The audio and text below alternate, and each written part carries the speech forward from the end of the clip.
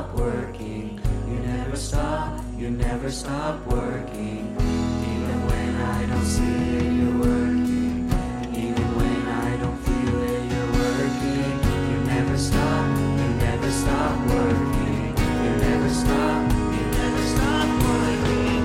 Waymaker, miracle worker, promise keeper, light in the darkness, my God, that is who you are. Waymaker, miracle worker, promise keeper, light in the darkness, my God, that is who you are.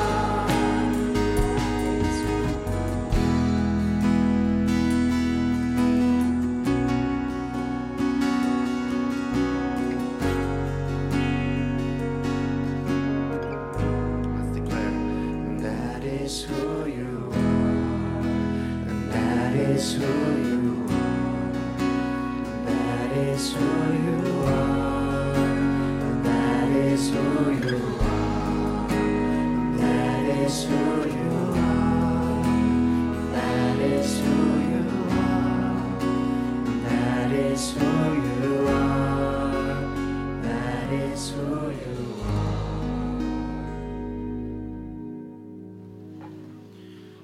Slăvim și glorificăm numele lui Dumnezeu în această seară. Glorificăm și preamărim pe Dumnezeul nostru care este în mijlocul nostru, pe Dumnezeul nostru care lucrează. În ceea ce urmează, aș dori să citesc Psalmul 47. Zice cuvântul lui Dumnezeu: bateți din palme toate popoarele, înălțați lui Dumnezeu strigăte de bucurie, căci Domnul cel preaînalt este înfricoșat. El este împărat mare peste tot pământul. El ne supune popoarele, El pune neamurile sub picioarele noastre. El ne alege moștenirea, slava lui Iacov pe care îl iubește. Dumnezeu se suie în mijlocul strigătelor de biruință. Domnul înaintează în sunetul trâmbiței. Cântați lui Dumnezeu, cântați! Cântați împăratului nostru, cântați! Căci Dumnezeu este împărat peste tot pământul. Cântați o cântare înțeleaptă. Dumnezeu împărățește peste neamuri. Dumnezeu șade pe scaunul lui de domnie cel sfânt. Domnitorii popoarelor se adună împreună cu poporul Dumnezeului lui Avram, căci ale lui Dumnezeu sunt scuturile pământului. El este mai înalt și mai presus de orice zice cuvântul lui Dumnezeu și aș dori împreună să zicem amin. În ceea ce urmează, iubiții mei, aș dori în această rugăciune să venim cu laudele noastre înaintea lui Dumnezeu. Să lăudăm pe acest Dumnezeu mare care împărățește. Să înălțăm în această seară strigăte de biruință, strigăte de bucurie către Cel care ne-a oferit această bucurie și biruința în dar. Iubiții mei, stăm înainte unui Dumnezeu atotputernic. Iubiții mei, stăm înainte unui Dumnezeu care împărățește peste orice popor, peste orice națiune, peste întreaga creație. Dumnezeul nostru nu este mic. Și aș dori în această seară să nu limităm pe Dumnezeul nostru, ci să lăsăm pe Dumnezeu să fie Dumnezeu. Yes. Pentru că Cel deține toată puterea sus în ceruri și jos pe pământ.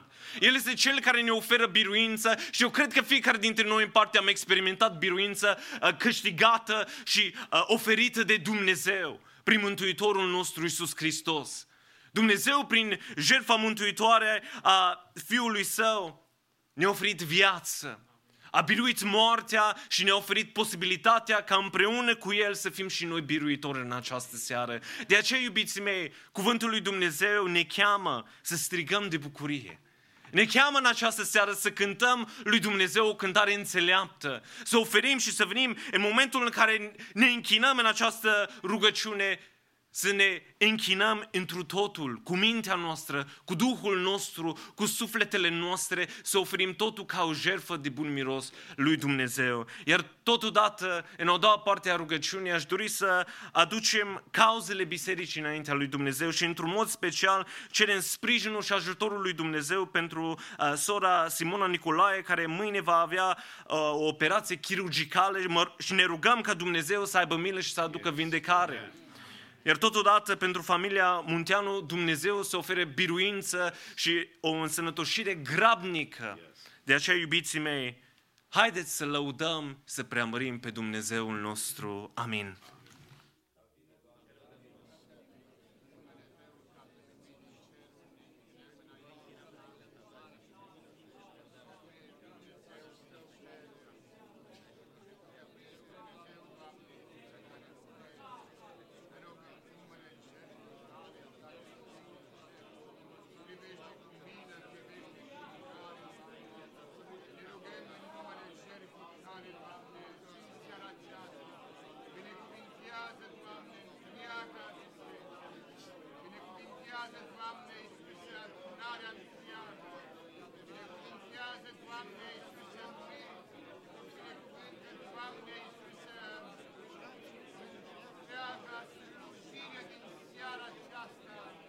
avem nevoie, Doamne, de a ne închina înaintea Ta. Avem nevoie, Doamne Iisuse, de a sta înaintea Ta. Avem nevoie, Doamne, ca Tu să ne vorbești. Avem nevoie, Doamne, ca Tu să ne sfătuiești. Avem nevoie, Doamne, ca Tu, Doamne Iisuse, să privești cu mine, să privești cu urare, Doamne. Avem nevoie de Tine, Doamne, în orice moment din viața noastră. Te rugăm în numele Tău, fie-ți milă, Doamne, îndură-te Tu, Doamne. Te rugăm, Doamne, privește cu mine, privește cu îndurare, Doamne, numele Tău, Doamne. Te rog, lucrează, întinde-ți mâna Ta, ești medicul suprem al ființei umane, ești Dumnezeu din cerul, Doamne, care privești bine și îndurare.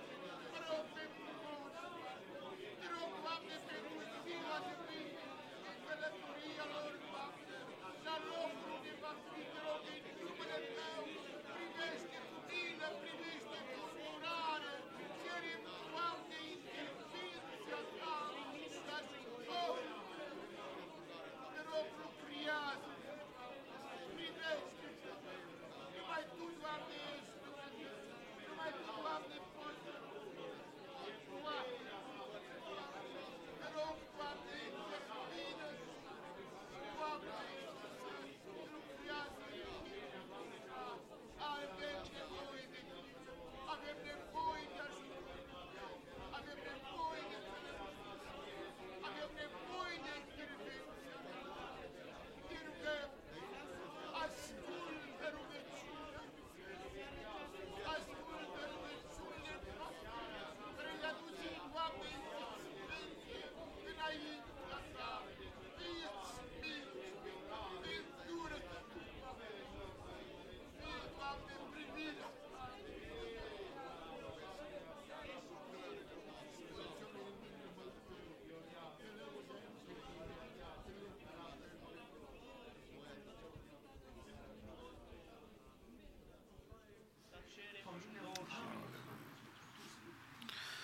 Corul mix, după care frații Barbăroșie cu o cântare. Aș vrea să vă binecuvintez în seara aceasta, dorind ca Duhul Domnului să se ocupe de fiecare dintre noi. Avem nevoie de mâna Domnului și Dumnezeu să-și pună binecuvântarea peste noi. Vă invit să vă reașezați.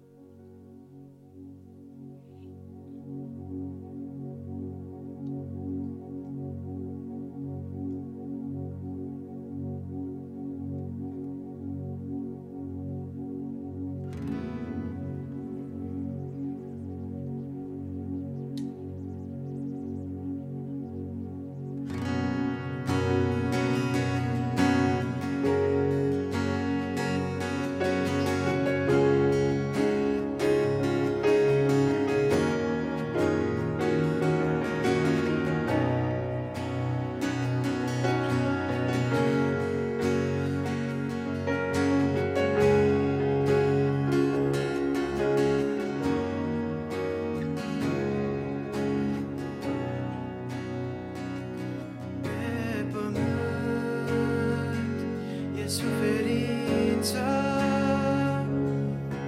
pe pământ, e mult necaz, dar privim crezând în Domnul,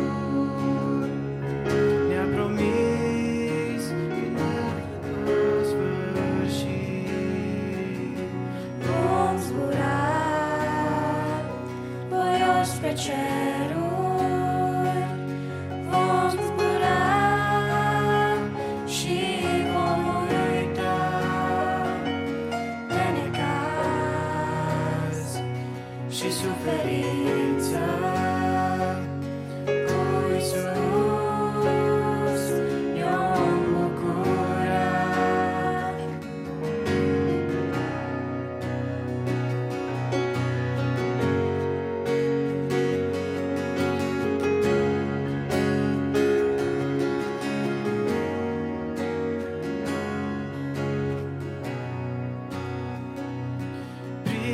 Pribegim prin lumea aceasta, pribegim și după ce tânjim și dorim ca să cerească, mult dorim cu Domnul nostru să fim. Vom zbura voioși spre ceruri, vom zbura și vom uita de necaz și suferință cu Iisus ne-o bucura. Orice lacrimă va dispărea și orice durere va înceta. Vom fi pururi în prezența sa, cu bucurie îl vom lăuda. Orice lacrimă va dispărea și orice durere va înceta. Vom fi pururi în prezența sa, cu bucurie îl vom lăuda. Vom zbura voioși spre ceruri, vom zbura și vom uita de necaz și suferință cu Iisus ne-o bucura. vom zbura voioși pe ceruri, vom zbura și vom uita de necaz și suferință cu Iisus ne-o bucura.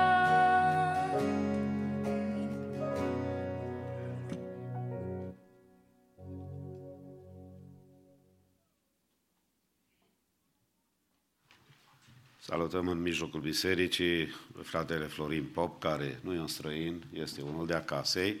Ne rugăm din toată inima ca Domnul să-l binecuvinteze. De asemenea, salutăm cu multă dragoste familiile Pal, care au avut bunăvoința și dragostea să ne viziteze în seara aceasta. Îi rog să vină în față, să aibă o cântare și în timpul acesta, ținând cont de timpul care ne acordat, vrem să vă invit să facem colecta pentru biserica locală, pentru susținerea lucrării Domnului din loc. În timpul acestei cântări, frații responsabili cu colecta îi rugăm să ne ajute.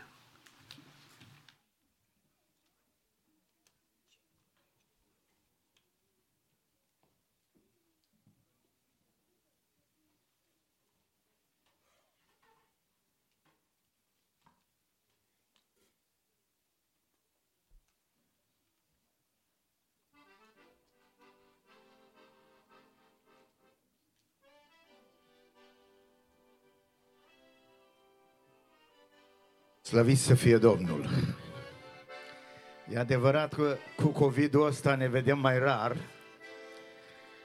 dar e bun și așa, că ne mai lasă Domnul în milă și îndurare și ne mai putem vedea în casa Domnului. Ce putem noi face să ne îngrijorăm? Cuvântul Domnului spune: nimic nu putem face, nu putem adăuga niciun cot în lungime la viața noastră.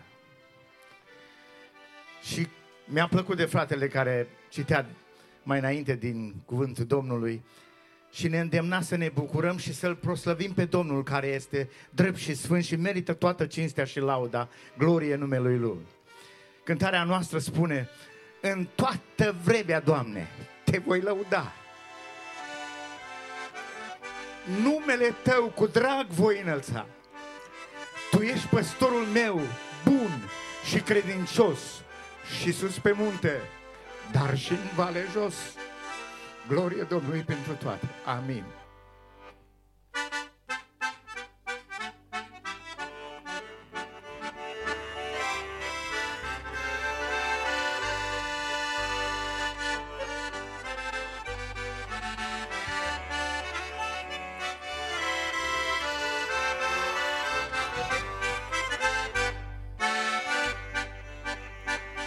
În toată vremea, Doamne, voi lăuda. Numele Tău cu drag voi înălța. Tu ești păstorul bun și credincios, și sus pe munte și în vale jos. Iisus, Iisus, izvorul mântuirii ne-ai dat. Atât de mult belșug de har, când îți cântăm, se luminează cerul, se aprinde jertfa pe altar. Iisus, Iisus, izvorul mântuirii ne-ai dat. Atât de mult belșug de har, când îți cântăm, se luminează cerul, se aprinde jertfa pe altar.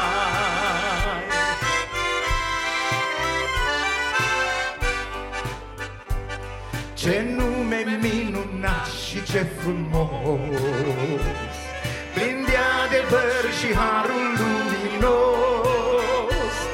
E Iisus Domnul care ne-a iubit pe fiecare și ne-a mântuit. Iisus, Iisus, izvorul mântuirii ne-ai dat. Atât de mult belșug de har, când îți cântăm, se luminează cerul, se aprinde jertfa pe altar. Iisus, Iisus, izvorul mântuirii ne-ai dat. Atât de mult belșug de har, când îți cântăm, se luminează cerul, se aprinde jertfa pe altar.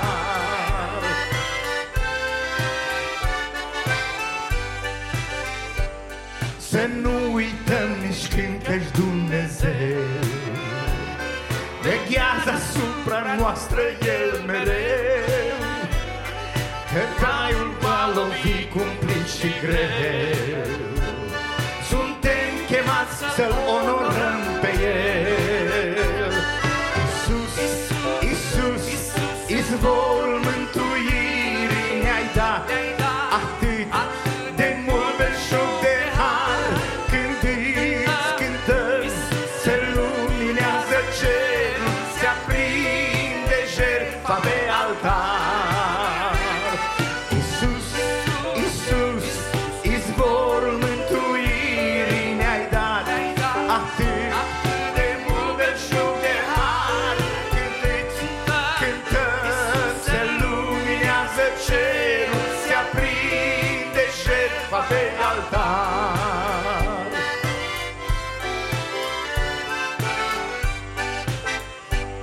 Să nu uităm al rugăciunea ta în vremea aceasta, că El vine iar.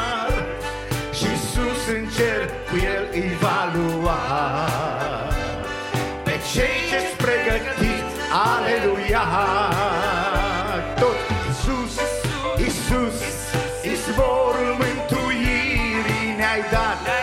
Atât de mult belșug de har, când îți cântăm, se luminează cerul, se aprinde jertfa pe altar. Iisus, Iisus, izvorul mântuirii ne-ai dat. Atât de mult belșug de har, când îți cântăm, se luminează cerul, se aprinde jertfa pe altar. Slavă Domnului în veci. Amin.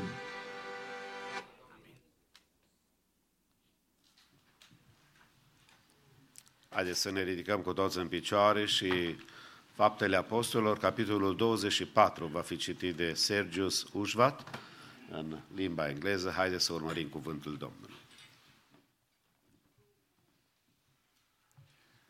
Acts chapter 24 in the ESV. And after 5 days, the high priest Ananias came down with some elders and a spokesman, one Tertullus. They laid before the governor their case against Paul. And when he had been summoned, Tertullus began to accuse him, saying, "Since through you we enjoy much peace, and since by your foresight, most excellent Felix, reforms are being made for this nation, in every way and everywhere we accept this with all gratitude. But to detain you no further, I beg you in your kindness to hear us briefly. For we have found this man a plague, one who stirs up riots among all the Jews throughout the world, and is a ringleader of the sect of the Nazarenes. He even tried to profane the temple, but we seized him. By examining him yourself, you will be able to find out from him about everything of which we accuse him." The Jews also joined in the charge, affirming that all these things were so. And when the governor had nodded to him to speak, Paul replied, "Knowing that for many years you have been a judge over this nation, I cheerfully make my defense. You can verify that it is no more than 12 days since I went up to worship in Jerusalem, and that they did not find me disputing with anyone or stirring up a crowd, either in the temples or in the synagogues or in the city. Neither can they prove to you what they now bring up against me. But this I confess to you, that according to the way which they call a sect, I worship the God of our fathers, believing in everything laid down by the law and written in the prophets, having a hope in God, which these men themselves accept, that there will be a resurrection of both the just and the unjust. So I always take pains to have a clear conscience between both God and man. Now, after several years, I came to bring alms to my nation and to present offerings. While I was doing this, they found me purified in the temple, without any crowd or tumult. But some Jews from Asia, they ought to be here before you and to make an accusation, should they have anything against me. Or else let these men themselves say what wrongdoing they found when I stood before the council, other than this one thing that I cried out while standing among them. It is with respect to the resurrection of the dead that I am on trial before you this day." But Felix, having a rather accurate knowledge of the way, put them off, saying, "When Lysias the tribune comes down, I will decide your case." Then he gave an order to the centurion that he should be kept in custody but have some liberties, and that none of his friends should be prevented from attending to his needs. After some days, Felix came with his wife Drusilla, who was Jewish, and he sent for Paul, and he heard him speak about faith in Jesus Christ. And as he reasoned about righteousness and self-control and the coming judgment, Felix was alarmed and said, "Go away for the present. When I get an opportunity, I will summon you." At the same time, he hoped that money would be given him by Paul. So he sent for him often and conversed with him. When 2 years had elapsed, Felix was succeeded by Porcius Festus, and desiring to do the Jews a favor, Felix left Paul in prison. Amen. Haideți să ocupăm locurile.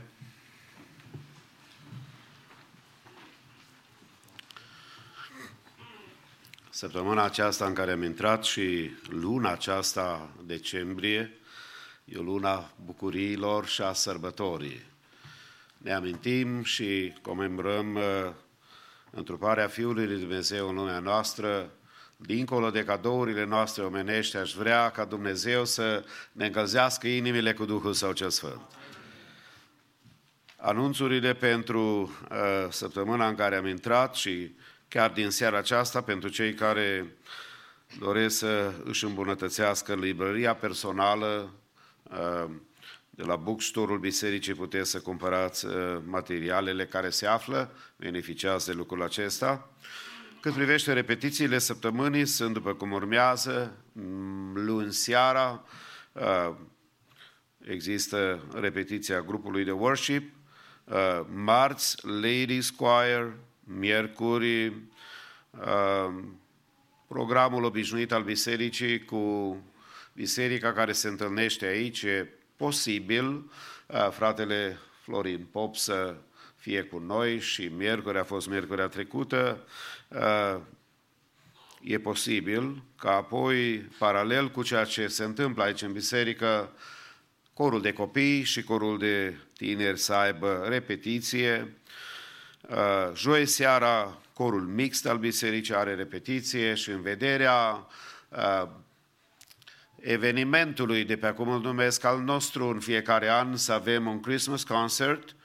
Toate formațiile care sunt implicate și persoanele care sunt implicate în pregătirea concertului de Crăciun de duminica viitoare după masă, sâmbătă vor avea o repetiție generală la ora 10 dimineața. Să vă rugăm toți liderii de diferite formații să țineți cont de lucrul acesta, ca apoi cu ajutorul Domnului duminica viitoare la ora 10 dimineața să avem slujba de închinare împreună și așteptatul, anticipatul Christmas Concert duminica viitoare după masă. Vrem să înălțăm numele Domnului Iisus mai presus de orice nume. Vrem ca El să fie binecuvântat și înălțat. De aceea ne rugăm pentru lucrul acesta. Fratele Daniel Druhora din Los Angeles va fi împreună cu biserica atât la slujba de dimineață cât și la slujba de după masă.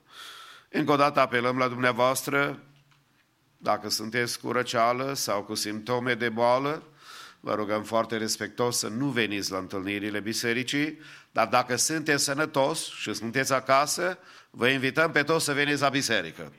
Și Dumnezeu tuturor să ne dea sănătate. Haideți să ne închinăm Domnului cu fratele Nelu Filip, care va lăuda numele Domnului, și apoi fratele Florin Pop va face o scurtă prezentare a misiunii pe care o reprezintă și n-am să spun eu mai multe, las pe dânsul să ne prezinte, Dumnezeu să ne binecuvinteze.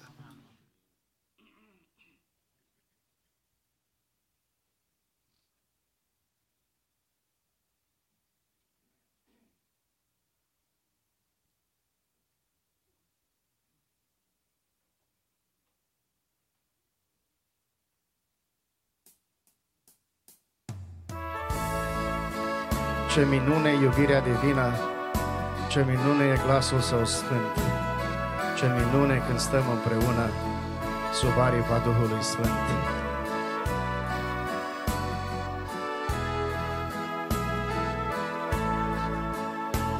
Bucuria iubirii ne prinde uniți, au venit peste noi cântări. Domnul păcii ne face așa fericiți, frânge doruri și mari depărtări. Ce minune iubirea divină, ce minune glasul Său sfânt, ce minune când stăm împreună sub aripa Duhului Sfânt. Ce minune iubirea divină, ce minune glasul Său sfânt, ce minune când stăm împreună sub aripa Duhului Sfânt. Lasă afară dureri, lasă gândul cel rău, orice teamă alungă, dar Frânge pâinea, împarte-o cu fratele tău, vei uita astfel orice amar. Ce minune iubirea divină, ce minune e glasul său sfânt, ce minune când stăm împreună sub aripa Duhului Sfânt. Ce minune iubirea divină, ce minune e glasul său sfânt, ce minune când stăm împreună sub aripa Duhului Sfânt. După ani de suspin, după luptă și chin, gustă iar dulceața sa. Poartă-ți gândul spre casă, spre noul cămin, și atunci inima-ți va cânta. Ce minune iubirea divină, ce minune e glasul său sfânt, ce minune când stăm împreună sub aripa Duhului Sfânt. Ce minune iubirea divină, ce minune e glasul său sfânt, ce minune când stăm împreună sub aripa Duhului Sfânt, sub aripa Duhului Sfânt. Amin.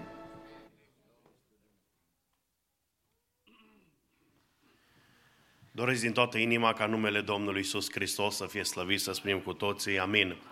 Mă bucur ca în această seară să fiu împreună cu dumneavoastră la părtășie. Mă bucur că Domnul Iisus Hristos este în mijlocul nostru. Doresc din toată inima să ne continuăm părtășia și să ne bucurăm în prezența lui Dumnezeu. Anul acesta, 2020, niciunul dintre noi nu ne-am așteptat să fie un an greu, un an dificil, un an cu așa multe încercări, un an cu așa multe probleme. Să Dumnezeu cunoaște mai bine mersul acestei lumi și istoria acestei lumi. Cred că pentru unii a fost un an destul de greu, cel puțin la noi în România a fost un an foarte dificil. Noi am avut bisericile închise din luna lui februarie și până în luna lui august și a fost destul de greu timpul acesta. Ne-am înstrăinat, mulți oameni s-au înstrăinat unii de alții. După ce s-a deschis biserica a fost greu să se adune oamenii, la unele a fost frică. Ne-a fost frică să ne salutăm, să dăm mâna unii cu alții. Oare nu ai cumva corona? În fine, din punct de vedere al misiunii, al lucrării de evangelizare din România, de asemenea, nu a fost deloc un an ușor. Sunt foarte multe biserici, sunt foarte multe misiuni care n-au făcut niciun proiect de evangelizare anul acesta. L-am întrebat pe Domnul, m-am rugat, am zis, Doamne, vom putea să facem ceva anul acesta?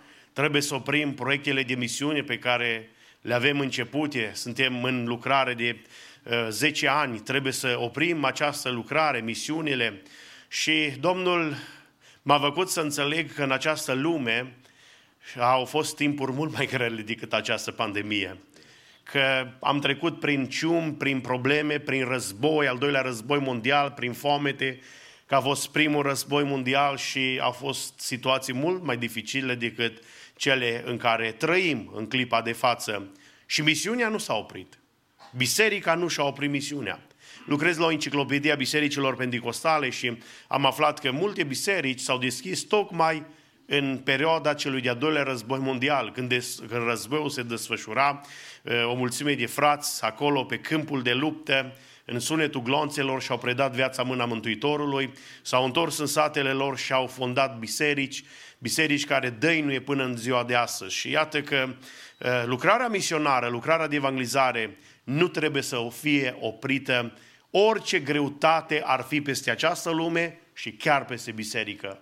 Lucrarea lui Dumnezeu trebuie să continue.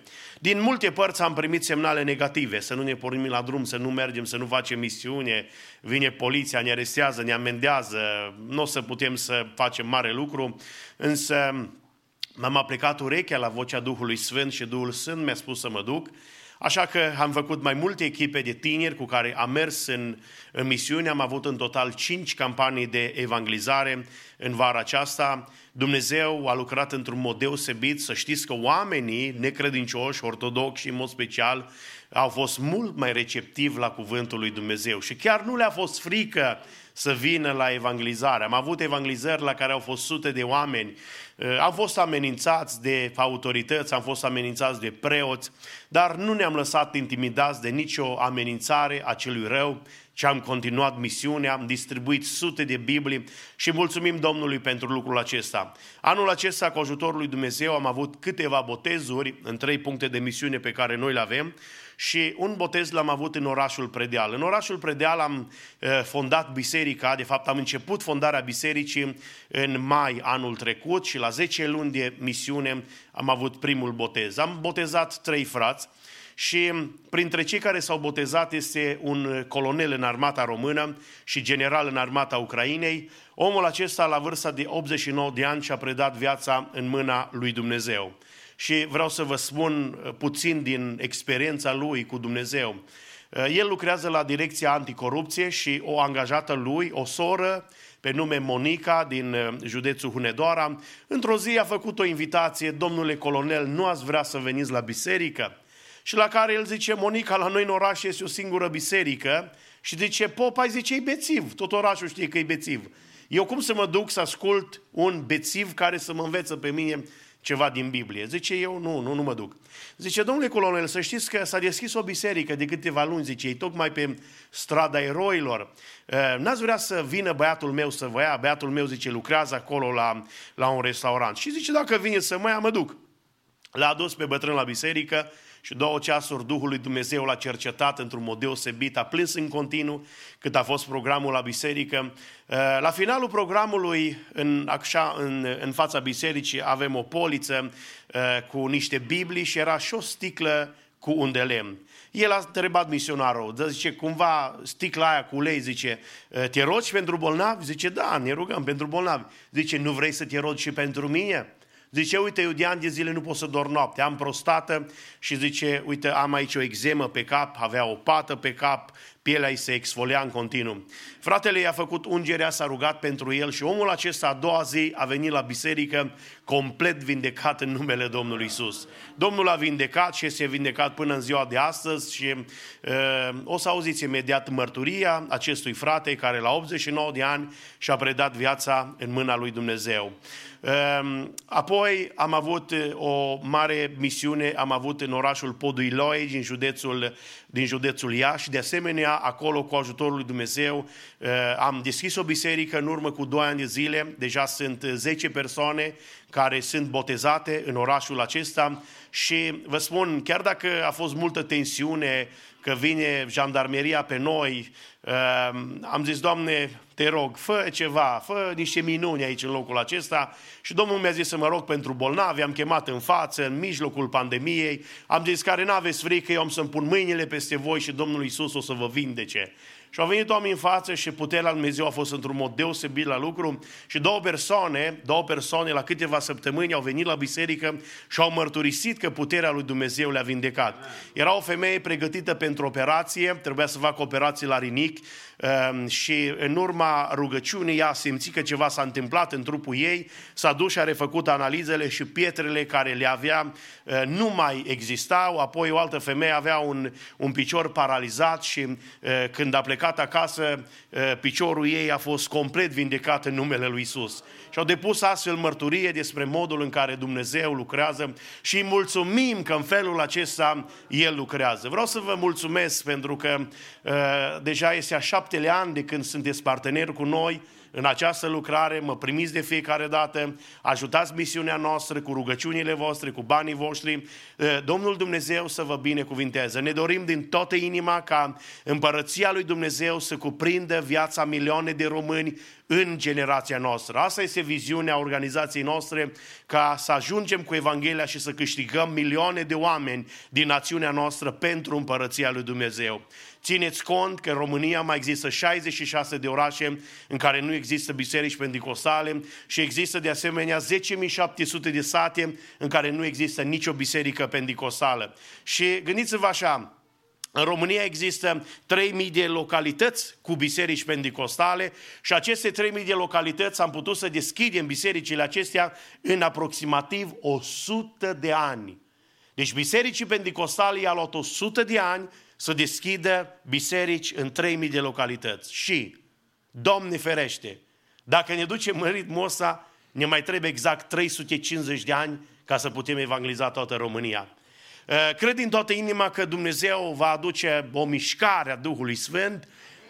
Duhul Sfânt va mișca inimile oamenilor, a tinerilor, a bătrânilor, că fratele ăsta cu care am început misiunea la Predeal are numai 60 de ani și Dumnezeu i-a vorbit să lase biserica pe care o avea undeva prin Arad și să vină și împreună cu el am deschis această biserică și Dumnezeu lucrează într-un mod deosebit, slavă lui Dumnezeu. Sper că în puțini ani să putem câștiga milioane de oameni pentru împărăția lui Dumnezeu și măcar în generația mea să putem ajunge în fiecare sat din România și în fiecare sat și în fiecare oraș să fie deschisă o ambasadă a împărăției lui Dumnezeu, în loc în care oamenii să experimenteze mântuirea. Rugați-vă pentru noi, rugați-vă pentru Holy Fire, rugați-vă pentru misionarii noștri, Dumnezeu să ne binecuvinteze. Puteți să puneți acel video.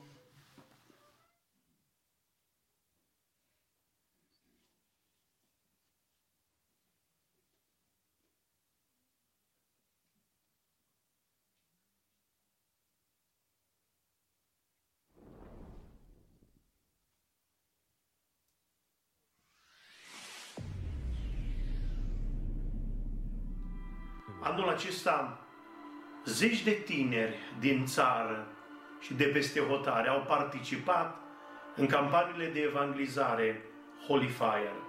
Am avut în total 5 campanii de evangelizare și am reușit să ajungem cu Evanghelia la aproximativ 5.000 de oameni.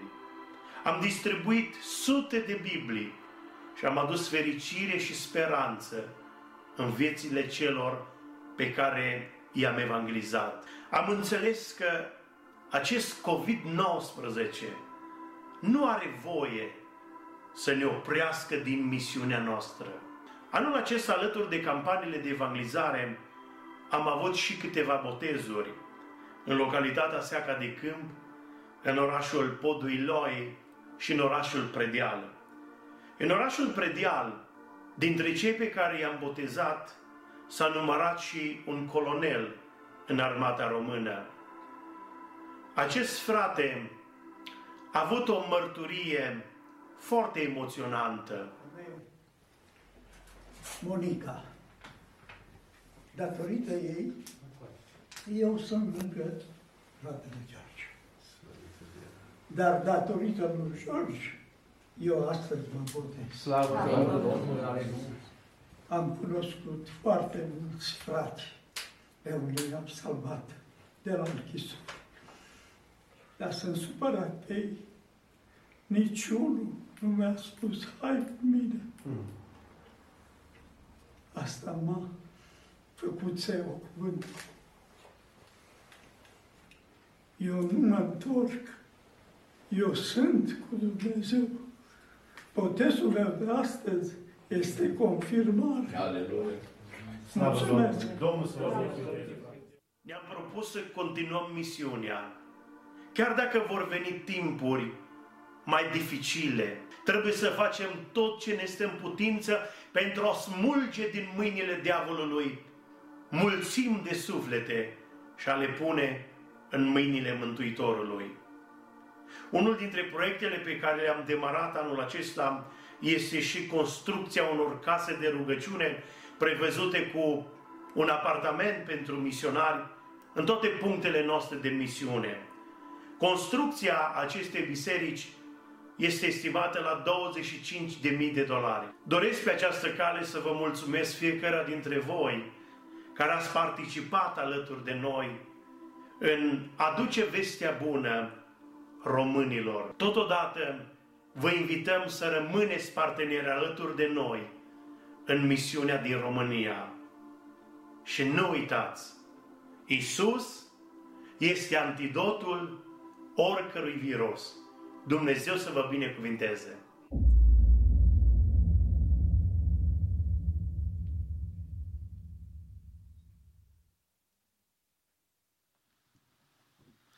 Împreună cu frații din conducerea bisericii ne-am hotărât să binecuvântăm lucrarea aceasta și ne rugăm ca Dumnezeu să scoată suflete la mântuire. Ne rugăm și dorim ca Domnul să întărească pe cei care sunt gata să facă o asemenea misiune. De aceea, în timpul unei cântări comune, colecta care vă invit să o facem, donația dumneavoastră în întregime va fi dăruită acestei misiuni. Dumnezeu să vă răsplătească și El să ne asculte. Amin.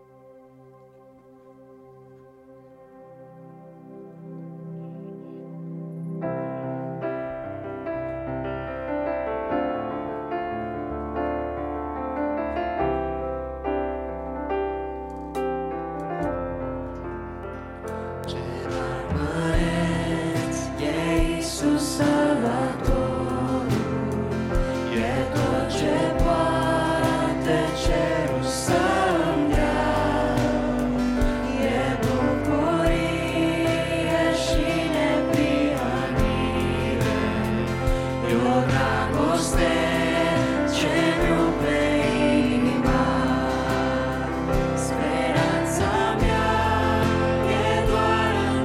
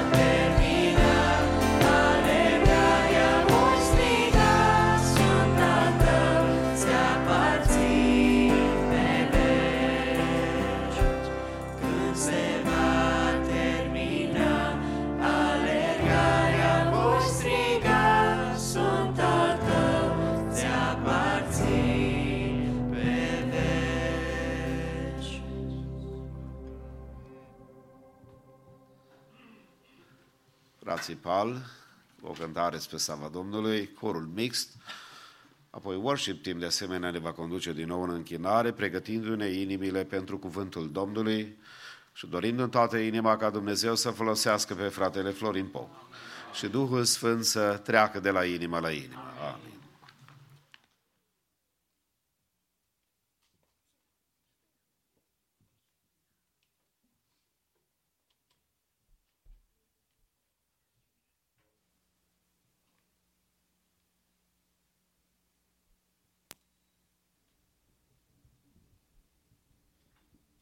Iar am să zic, slăvit să fie Domnul. Acum, chiar dacă n-ați pornit dumneavoastră până acum colinzele, vă dăm noi startul. Și Dumnezeu să facă din luna aceasta o lună a bucuriei. Că El a venit pentru noi pe pământul acesta și numele Lui este minunat. Minunat, minunat este Cel ce ni s-a dat. Minunat, minunat, Domn al păcii împărat. Țineți minte versurile acestea, este corul cântării, cântați cu noi. Amin.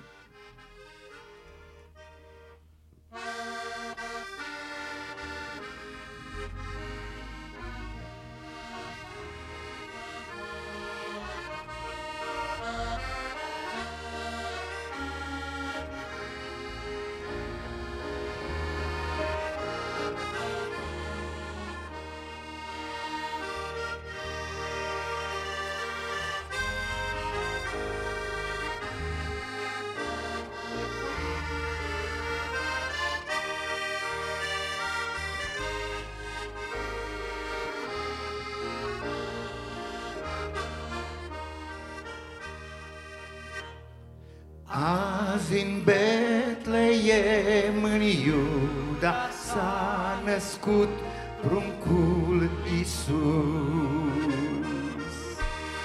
Răscumpărătorul lumii, dar trimis din cer de sus. Minunat, minunat este Cel ce ni s-a dat. Minunat, minunat, Domn al păcii împărat. Minunat, minunat este Cel ce ni s-a dat. Minunat, minunat, Domn al păcii împărat.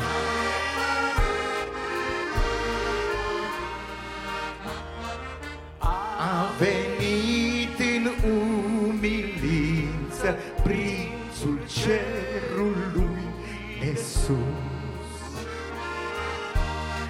îmbrăcând haina umilă, ne-a dat nouă har nespus. Minunat, minunat este Cel ce ni s-a dat. Minunat, minunat, Domn al păcii împărat. Minunat, minunat este Cel ce ni s-a dat. Minunat, minunat, Domn al păcii împărat.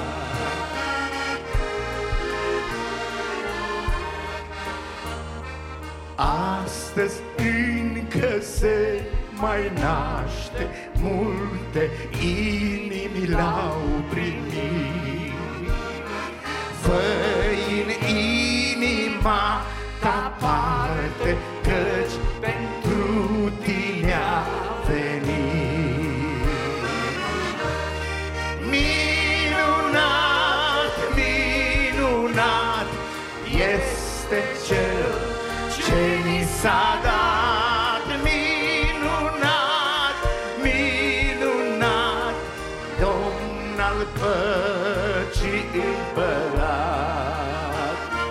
Minunat, minunat este Cel ce ne-a salvat. Minunat, minunat, fii în veci glorificat. Amin.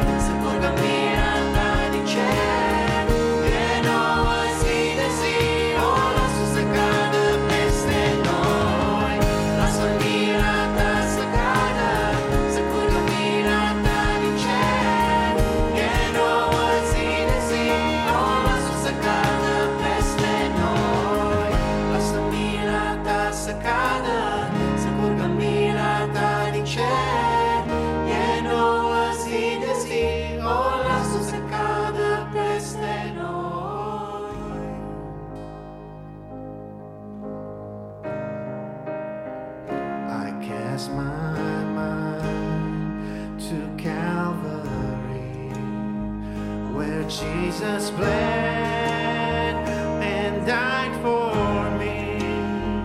I see his wounds, his hands, his feet, my Savior on that cursed tree.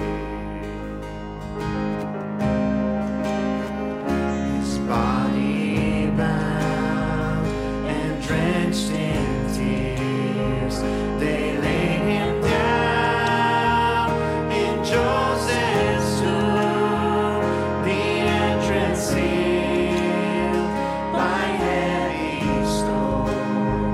Messiah still and all alone.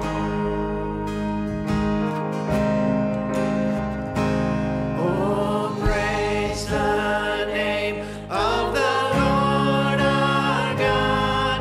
Oh, praise his name forevermore.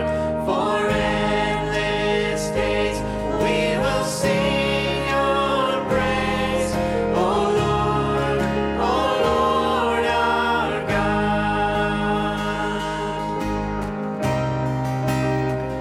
Then on the third, at break of dawn, the Son of Heaven rose again.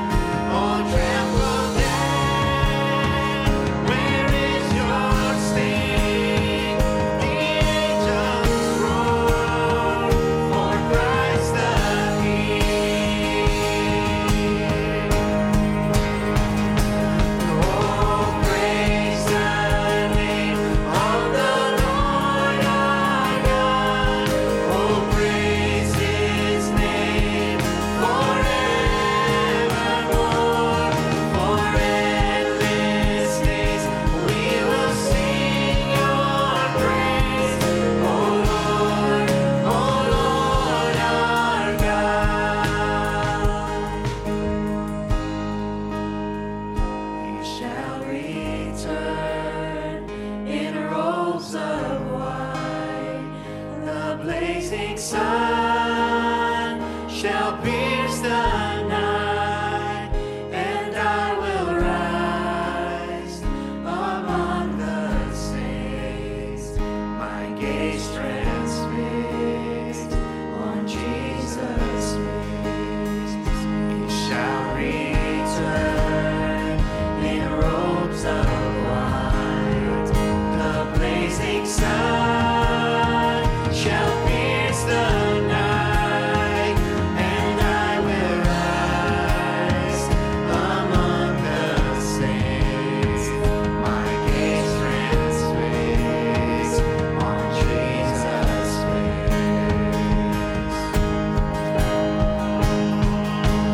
Oh, praise the name of the Lord our God. Oh, praise his name forevermore. For endless days we will sing your praise. Oh Lord our God. Oh, praise the name of the Lord our God. Oh, praise his name forevermore. For endless days we will sing your praise. Oh Lord our God. Oh Lord our God. Aleluia! Slăvit să fie Dumnezeu! Haideți să citim două versete din Evanghelia după Ioan, capitolul 14, 16 și 17 versetele. Și eu voi ruga pe Tatăl și El va da un alt mângâietor care să rămână cu voi în veac, și anume Duhul adevărului, pe care lumea nu-l poate primi, pentru că nu-l vede și nu-l cunoaște. Dar voi îl cunoașteți, căci rămâne cu voi și va fi în voi. Amin.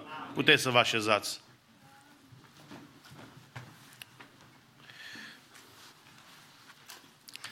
Slavă Domnului pentru așa de multe lucruri minunate care El le-a făcut în viețile noastre. Slavă Domnului pentru această zi minunată, că suntem aici în casa lui Dumnezeu. Putem să binecuvântăm numele Lui și să ne bucurăm în prezența sa. Slavă Domnului pentru tot ce ne-a dat. Amin. Prietenia cu Dumnezeu. Prietenia cu Dumnezeu este un concept biblic.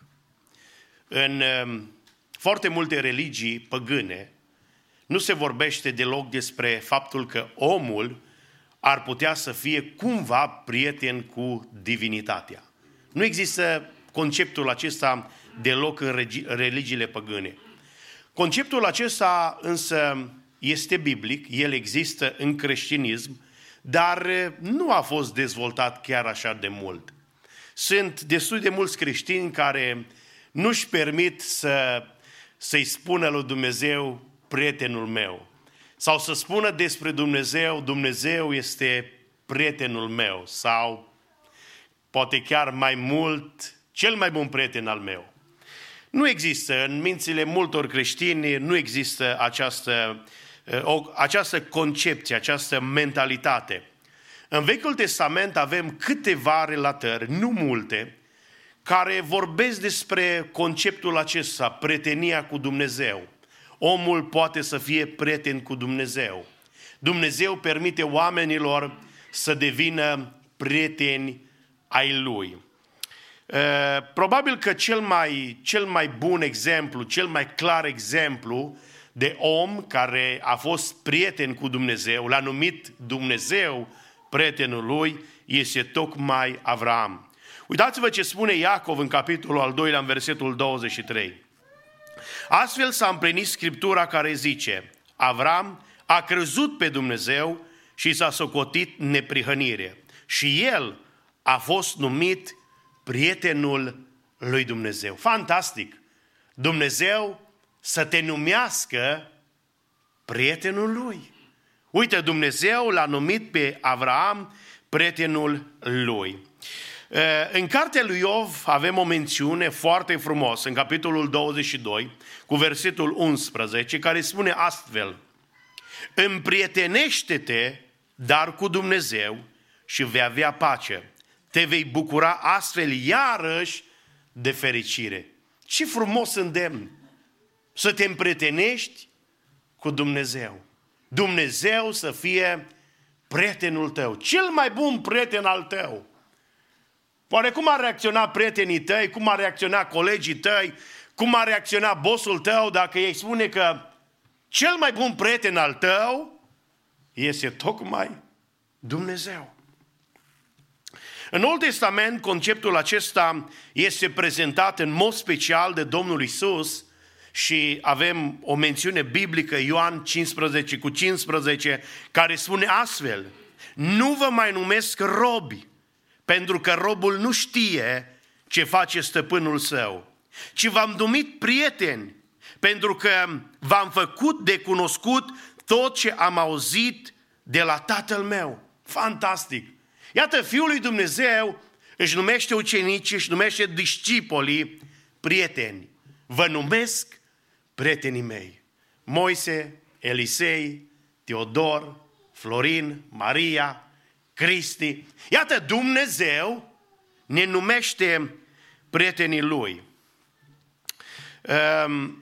Este de datoria noastră să facem pași în această prietenie, în această relație de prietenie deosebită și specială cu Dumnezeu.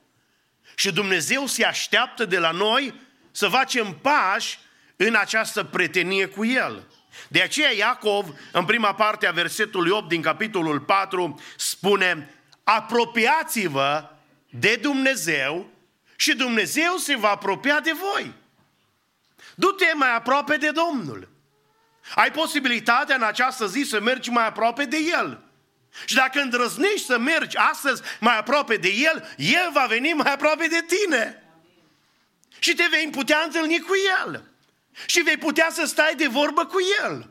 Și vei putea auzi cuvintele Lui și vei putea simți mâna Lui peste viața ta și prezența Lui peste ființa ta. Pentru că Dumnezeu l-ai făcut cel mai bun prieten al tău. Una dintre cele mai mari dovezi a prieteniei cu Dumnezeu este faptul că Dumnezeu a ales trupul credinciosului ca să fie tocmai reședința lui. Dumnezeu să locuiască exact la adresa ta. Dumnezeu să locuiască exact în persoana ta, exact în trupul tău. Și cuvântul lui Dumnezeu ne spune despre faptul acesta. Nu știți că trupurile voastre sunt temple ale Duhului Sfânt? Iată că trupul tău poate să devină reședința lui Dumnezeu. Dumnezeu, Duhul Sfânt, este disponibil și poate să locuiască în trupul tău.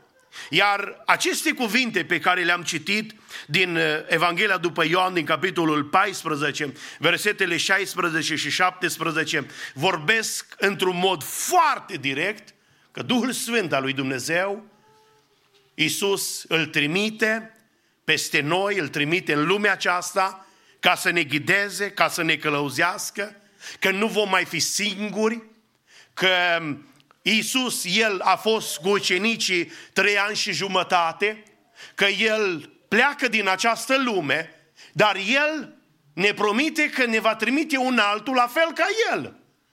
Că Biblia când vorbește despre Mângâietor zice, El vă va da un altul de aceeași natură ca a mea, un altul la fel ca mine. Vă va fi ajutor, vă va fi ghid, va fi cu voi în toate zilele până la sfârșitul veacurilor. Iisus a plecat la ceruri și astăzi noi îl avem pe Dumnezeu Duhul Sfânt pe pământul acesta. Și Dumnezeu Duhul Sfânt poate să devină cel mai bun prieten al tău. Nu știu dacă l-ai făcut pe Duhul Sfânt cel mai bun prieten al tău. Nu știu când ai declarat despre Dumnezeu Duhul Sfânt că El este cel mai bun prieten al tău. Dar aș dori în această seară să vă vorbesc despre Duhul Sfânt, cel mai bun prieten. Dumnezeu Duhul Sfânt poate să fie cel mai bun prieten al tău și este normal și este biblic ca Duhul Sfânt al lui Dumnezeu să fie cel mai bun prieten al tău. De ce Duhul Sfânt poate să fie cel mai bun prieten al nostru? De ce? Pentru că Duhul Sfânt ne ajută în toate neputințele noastre, în toate problemele pe care noi le avem, în toate bătăliile și în toate luptele care avem de le dus în această lume. El ne-a promis că este cu noi. De când s-a coborât din ceruri, de 2000 de ani, Duhul Sfânt al lui Dumnezeu a însoțit Biserica lui Dumnezeu 24 din 24. Nu a existat o perioadă de timp în istoria acestei biserici în care Duhul Sfânt să nu fie cu credincioșii lui. Chiar dacă probabil în evul mediu, întunecatul evul mediu, au fost mai puțini credincioși, a fost mai mică biserică adevărată, Duhul Sfânt a fost cu acei credincioși. Și astăzi Duhul Sfânt este cu noi. Și El vrea să fie cel mai bun prieten al acestei biserici. El vrea să fie cel mai bun prieten al tău, să te ridice, să te binecuvinteze, să te călăuzească, să te asculte, să te conducă pe căile lui Dumnezeu, să te ducă în adevărul lui Dumnezeu. De aceea trebuie să te asiguri că Duhul Sfânt a devenit cel mai bun prieten al tău, că l-ați făcut cu adevărat pe Duhul Sfânt cel mai bun prieten al vostru. De ce? Pentru că Duhul Sfânt ne ajută să învingem lupta cu firea noastră pământească sau cu carnea. Uitați-vă ce spune Pavel în Romani, capitolul 8, citesc de la versetul 6. Și umblarea după lucrurile firii pământești este moarte, pe când umblarea după lucrurile Duhului este viață și pace. Fiindcă umblarea după lucrurile firii pământești este vrăjmășie împotriva lui Dumnezeu. Căci ea, adică firea, nu se supune legii lui Dumnezeu și nici nu poate să se supună. Deci, cei ce sunt pământești nu pot să placă lui Dumnezeu. Versetul 13. Dacă trăiți după îndemnurile ei, veți muri. Dar dacă prin Duhul faceți să moară faptele trupului, veți trăi. Sunt câteva pasaje în Noul Testament care ne vorbesc despre firea pământească, despre faptele, despre lucrările acestei firi pământești. Și unul din textele cunoscute probabil de fiecare dintre noi este tocmai Galateni, capitolul 5, de la versetul 19 până la versetul 21. Și acolo Pavel spune și faptele firii pământești sunt cunoscute și sunt acestea: curvia, necurăția, înfrânarea, închinarea la idoli, vrăjitoria, vrăjbile, certurile, zavistiile, mâniile, neînțelegerile și alte lucruri asemănătoare cu acestea. Apoi, în Coloseni, în capitolul 3, versetele 8 la 10 spun: dar acum, lăsați-vă de toate aceste lucruri, de mânie, de vrășmășie, de răutate, de clevetire, de vorbe rușinoase, care v-ar putea ieși din gură. Nu vă mințiți unii pe alții, întrucât v-ați dezbrăcat de omul cel vechi cu faptele lui și v-ați îmbrăcat cu omul cel nou, care se noiește spre cunoștință după chipul celui ce l-a făcut. Matei 15 cu 19.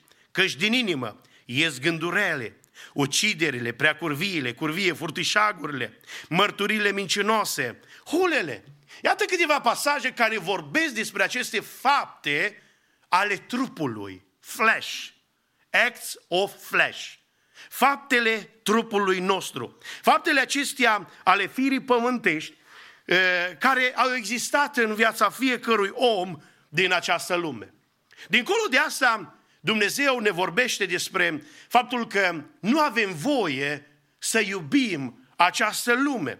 Uitați-vă în Iacov, capitolul 4, versetul 4, zice: așa că cine vrea să fie prieten cu lumea, se face vrăjmaș cu Dumnezeu. Nu știu care sunt prietenii. Poate ai prieteni neconvertiți, poate vrei să fii prieten cu nu știu cine. Uite că Dumnezeu spune că dacă tu vrei să fii prieten cu oamenii aceștia din lume, cu lumea aceasta, dacă vrei să fii prieten, devii dușman al lui Dumnezeu. Foarte interesant că în Ioan în capitolul 13, în Ioan în capitolul 3, versetul 16, spune: fiindcă atât de mult a iubit Dumnezeu lumea. Iată că Dumnezeu iubește lumea și aici ne spune să urâm lumea aceasta. Și când Dumnezeu se referă la faptul că noi trebuie să urâm această lume, nu se referă la oameni ca ființe, ci se referă la sistemul lumesc de valori. Că noi trebuie să urâm sistemul de valori a acestei lumi. Noi trebuie să urâm valorile acestei lumi. Dragilor, Dumnezeu nu are un program de convertire a cărnii. Dumnezeu nu a creat un program prin care firea asta noastră pământească să fie convertită, ci El spune: ce este născut din carne, tot carne rămâne. Și ce este născut din Duhul, Duhul rămâne.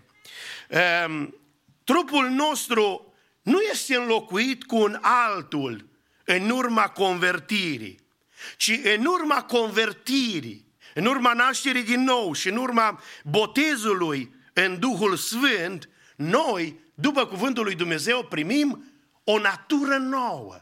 Devenim ființe noi, pentru că se coboară peste noi Duhul Sfânt al lui Dumnezeu. Și această natură nouă, care noi o primim de la Duhul Sfânt, este o natură mult mai puternică decât natura aceasta veche, decât poftele acestui trup, decât ambițiile și ideile noastre.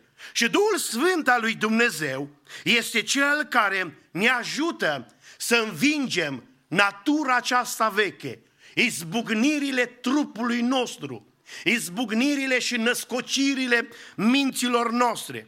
Și Cel care ne ajută în această biruință, în această luptă, și Cel care ne dă biruință este tocmai Duhul lui Dumnezeu. Slavă Domnului pentru Duhul Sfânt!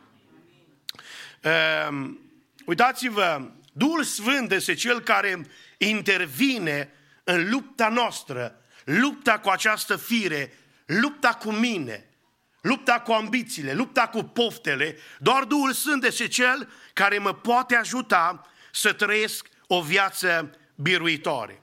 Oamenii în starea lor naturală, oamenii care nu sunt născuți din nou, care poate sunt prieteni ai tăi, care poate sunt vecini ai tăi, care poate sunt membri din familia ta și nu sunt născuți din nou, după cuvântul lui Dumnezeu, ei sunt vrăjmași cu Dumnezeu. Orice om care își trăiește viața prin firea pământească, este vrăjmașul lui Dumnezeu. Chiar dacă vine la adunare, chiar dacă face anumite acțiuni aici în casa lui Dumnezeu, atâta vreme cât el trăiește după îndemnurile firii pământești, el este vrăjmaș cu Dumnezeu. Și atâția oameni în această lume, și nu puțini oameni în biserici, sunt acești vrăjmași cu Dumnezeu. Textul arată clar, între firea pământească și între Duhul Sfânt este vrăjmășie. Între Dumnezeu și omul care trăiește prin firea pământească există vrăjmășie. Există această luptă între firea pământească și Duhul Sfânt și doar Duhul Sfânt este Cel care ne ajută să fim biruitori în această luptă. Singurul care te poate ajuta să învingi orice fel de dependență este doar Duhul Sfânt. Sunt oameni legați în droguri, sunt oameni legați în alcool, sunt oameni legați în imoralitate, sunt oameni legați în tot felul de fapte ale firii pământești. Și singurul care poate să-i ajute să iasă din aceste dependențe este Duhul Sfânt al lui Dumnezeu. Cu ani de zile în urmă, exact în anul 2010, mă pregăteam să îmi dau examenul la școala de șoferi. Așa că am ieșit la ocazie în fața casei mele și m-am dus la Baia Mare să-mi depun dosarul. M-a luat un tânăr care era șofer, lucra la o companie și i-am predicat Evanghelia vreo un ceas cât a durat drumul și pentru că m-a luat așa harul, ne-am uitat dosarul cu toate actele la el în mașină. Dar foarte interesant că înainte să cobor, mi-a cerut numărul de telefon. Și am dat numărul de telefon. Și după vreo oră, când m-am dat jos, m-am văzut fără dosar. Nu, zic, gata, cu examenul. Mă sună peste o oră. Zice, Florin, da, eu sunt. Măi, zice, ți-ai uitat dosarul la mine în mașină? Da, zic, mi l-am uitat. Măi, zice, nu știu cum să facem. Zic, auzi, săptămâna viitoare, eu vin la București și o să-mi recuper dosarul. Am venit la București, m-am întâlnit cu tatăl lui, mi-a dat dosarul. El n-a putut să se întâlnească cu mine, dar mi-a spus că ar vrea să aibă o întâlnire cu mine. Așa că nu peste mult timp m-am reîntors în București. Era deja 11 noaptea, m-am întâlnit cu el la Piața Unirii și zice, hai să mergem până la mine acasă. Și la un moment dat am început, parcă așa m-am trezit dintr-un somn. Ce să caută la un om străin la 11 noapte acasă? Hai că eu sunt curajos așa de felul meu și nu sunt chiar așa de slab. Dar ce caut eu la un om care l-am văzut a doua oară în viața mea? Și mi se pare ceva neregulă. La nivelul Duhului încep să am o luptă. Duc o luptă spirituală. Ce se întâmplă? Ok, în fine, am ajuns până la urmă la el în casă, a venit fratele lui, el plecase, dispăruse pentru vreo 15 minute și am început să-i predic la fratele lui și el mi-a spus cum l-a întâlnit un credincios de etnie romă și a predicat Evanghelia și m-am bucurat și a spus că într-o zi o să se pocăiască și el și după vreo 15 minute apare băiatul acesta și zice, hai să plecăm să ne plimbăm. Acum mai ciudat. M-ai adus la tine acasă, acum hai să mergem să ne plimbăm. Și ok, ieșim, zic tot, e mai bine că suntem pe stradă, dacă eu iau la fugă. Și am început să ne plimbăm. Și în timp ce ne plimbam, băiatul acesta zice, uite, eu așa am simțit în inima mea că tu mă poți ajuta. Zice, uite, eu sunt dependent de droguri de 8 ani de zile. Și zice, am ajuns la cele mai periculoase droguri. Și zice, am încercat în fel și chip, dar zice, nu mai pot să scap de ele. Și fii atent, zice, când eu am lipsit, am fost să-mi iau porția de droguri. Și vă spun, a fost așa o luptă spirituală la nivelul Duhului. Nu am timp să vă spun, să intru în detalii cum a venit un alt om demonizat acolo în mijlocul străzii, m-am rugat pentru el. În fine, m-am rugat pentru băiatul acesta. Am mers acolo, era o biserică, ne-am dus acolo pe scările bisericii și acolo mi-a cerut să mă rog pentru el. Și m-am rugat pentru el, și m-am rugat pentru el, și m-am rugat pentru el și am ținut legătura și m-am rugat și omul era nepocăit. Și după o perioadă de timp m-a sunat și mi-a zis, auzi, am scăpat. Singurul care a putut să mă ajute să scap de astea a fost Dumnezeu. Și recunosc ajutorul și intervenția lui Dumnezeu care m-a ajutat. Cei care probabil au citit cartea Crucea și Pulmalul, acolo scrie cum David Wilkerson le-a vorbit acelor dependenți de droguri și doar Duhul Sfânt a putut să-i elibereze de orice dependență, de orice lucrare a firii, de orice adicție, doar Duhul Sfânt al lui Dumnezeu. De aceea vreau ca Duhul Sfânt să fie cel mai bun prieten al meu. Vreau ca Duhul Sfânt să fie cel mai bun prieten al nostru, pentru că El ne ajută în lupta aceasta împotriva firii pământești. Duhul Sfânt al lui Dumnezeu. Nu ai cum să învingi firea pământească fără ajutorul Duhului Sfânt. Nu ai cum să trăiești o viață biruitoare fără ajutorul Duhului Sfânt. De aceea cheamă-L pe Duhul Sfânt. Vorbește cu Duhul Sfânt, dorește-L pe Duhul Sfânt în viața ta, în casa ta și în trupul tău, să zicem cu toții amin. Al doilea lucru, Duhul Sfânt este cel mai bun prieten al meu, deoarece Duhul Sfânt mă ajută să am o închinare în oricum. Să am o închinare supranaturală. Foarte interesant, că biserica din Cartea Faptele Apostolilor era o biserică supranaturală și tot ce se întâmpla în mijlocul bisericii era supranatural. Supranatural era predicarea lor, erau transportați supranatural, supranatural era, slujirea lor, slujeau supranatural și în mod special se închinau înaintea lui Dumnezeu supranatural, se rugau supranatural. Așa că dacă scot supranaturalul din Faptele Apostolilor, nu rămâi cu mare lucru. De aceea noi suntem chemați de Dumnezeu să trăim în această dimensiune a supranaturalului. Uitați-vă ce spune Pavel în Romani 8:26. Și tot astfel și Duhul ne ajută în slăbiciunea noastră, căci nu știm cum trebuie să ne rugăm, dar însuși Duhul mijlocește pentru noi cu suspine negrăite. Iată că nu știm cum să ne rugăm. Poate fiecare dintre voi ați trecut prin momente când n-a știut cum să vă rugați. Mă uit uneori în biserică, îmi deschid ochii și văd că unii oameni nu se rogă. Nu se rogă. De ani de zile la adunare, de ani de zile păstoresc și văd că nu se rogă, nici măcar buzele nu se le mișcă, măcar ca Ana. Și îmi dau seama că oamenii aceștia nu au o închinare prin Duhul, o închinare supranaturală înaintea lui Dumnezeu. Atunci când nu știi cum să te rogi, atunci când nu știi ce să te rogi, ajutorul îți vine de la Duhul Sfânt. De aceea trebuie să-L chem pe Duhul Sfânt.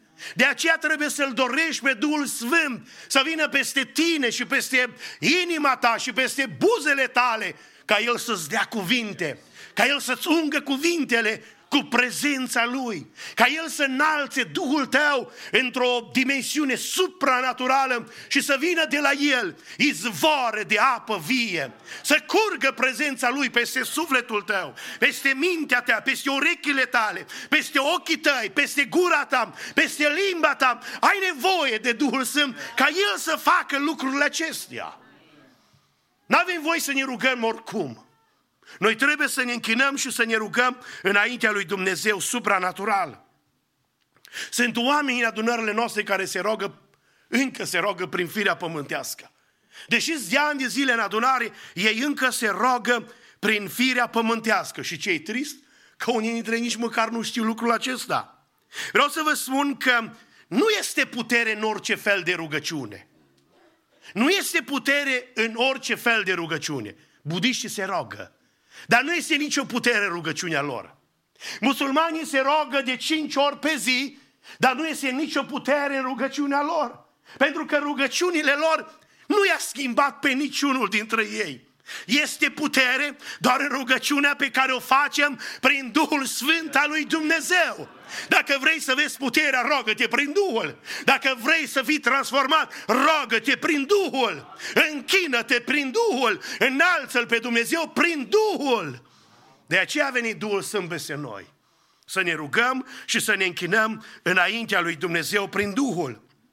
Poți, prin firea pământească, să poruncești demonilor să iasă din viața oamenilor?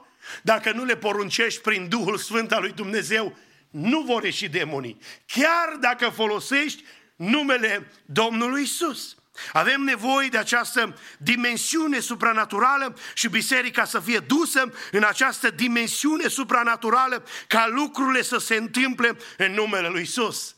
Încurajez orice credincios să se roage în altă limbă, pentru că rugăciunea în altă limbă este singura rugăciune perfectă, singura rugăciune desăvârșită, singura rugăciune în care nu poți să greșești niciodată, că este făcută direct de Duhul Sfânt al lui Dumnezeu. Haleluia!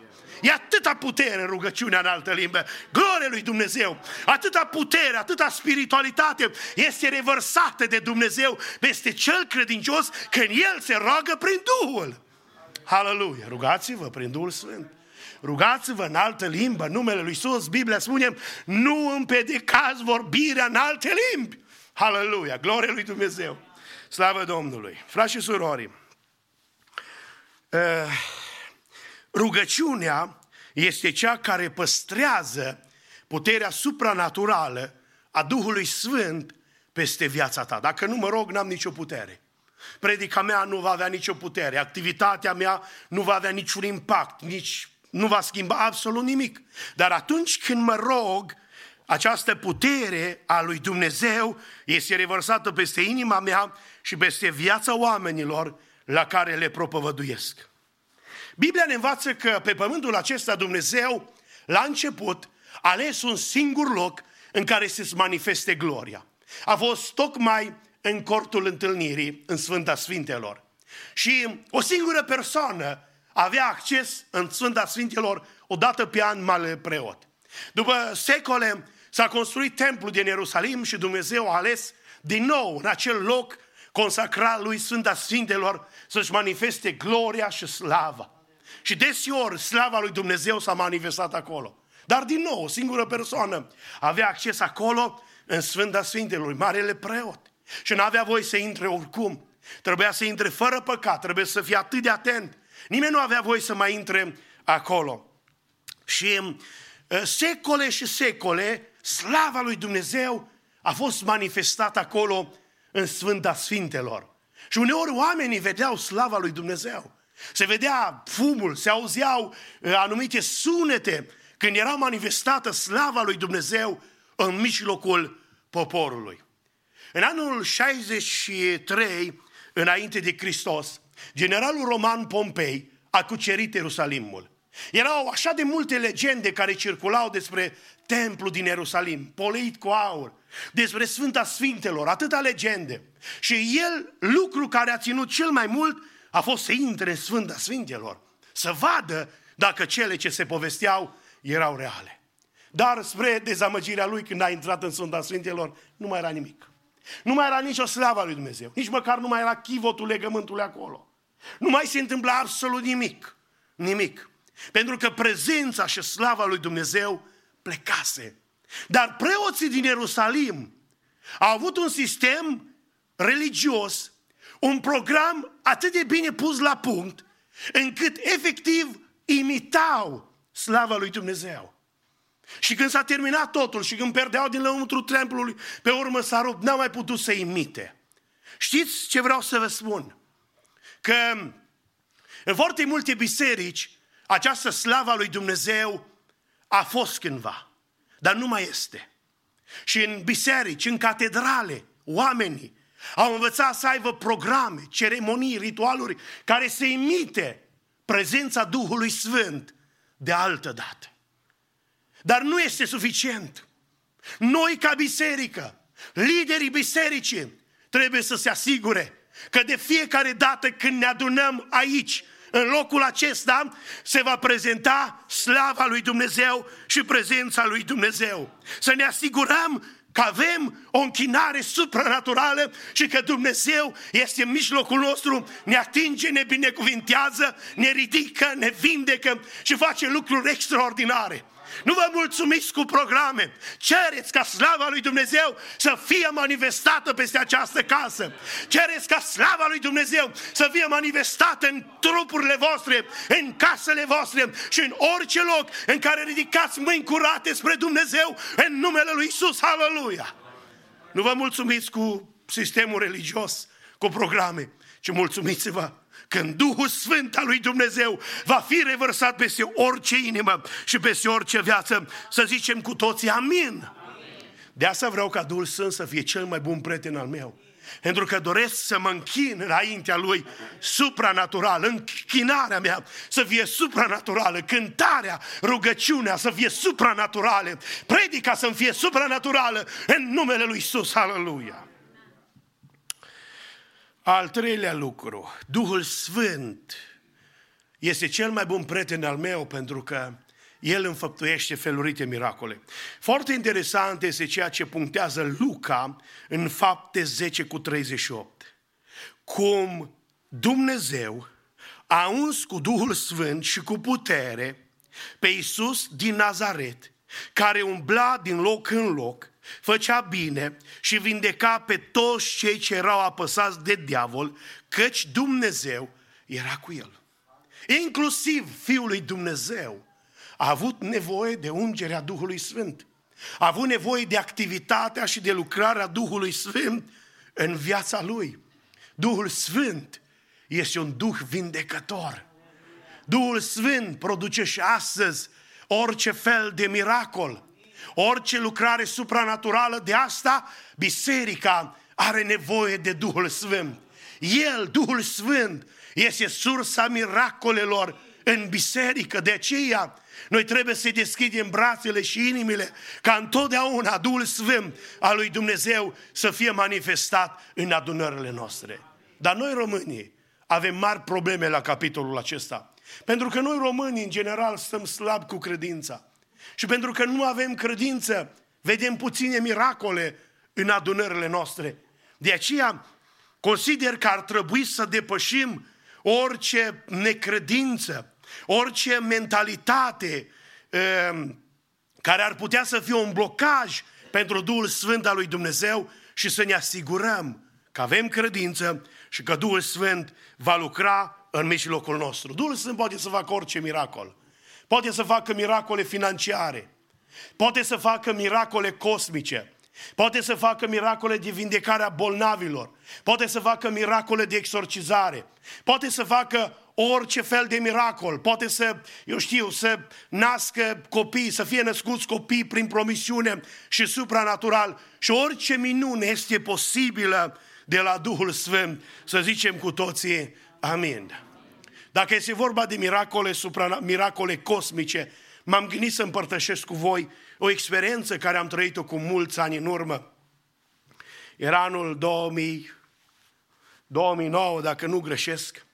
Eram într-o campanie de evangelizare în Republica Moldova și oamenii și cei de la primărie, poliția ne-au amenințat că vin peste noi, că o să ne oprească meeting-ul.